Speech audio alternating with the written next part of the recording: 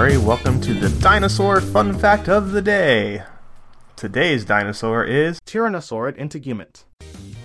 An ongoing debate in the paleontological community surrounds the extent and nature of Tyrannosaurid integumentary covering. Long filamentous structures have been preserved along with skeletal remains of numerous coelurosaurs from the early Cretaceous Yixian Formation and other nearby geological formations from Liaoning, China. These filaments have usually been interpreted as protofeathers, homologous with the branched feathers found in birds and some non-avian theropods, although other hypotheses have been proposed. A skeleton of Dilong was described in 2004 that included the first example of protofeathers in a tyrannosauroid. Similarly to down feathers of modern birds, the protofeathers found in Dilong were branched but not pinnaceous, and may have been used for insulation. The discovery and description of the feathered Tyrannosauroid Yutyrannus in 2012 indicates the possibility large tyrannosaurids were also feathered as adults.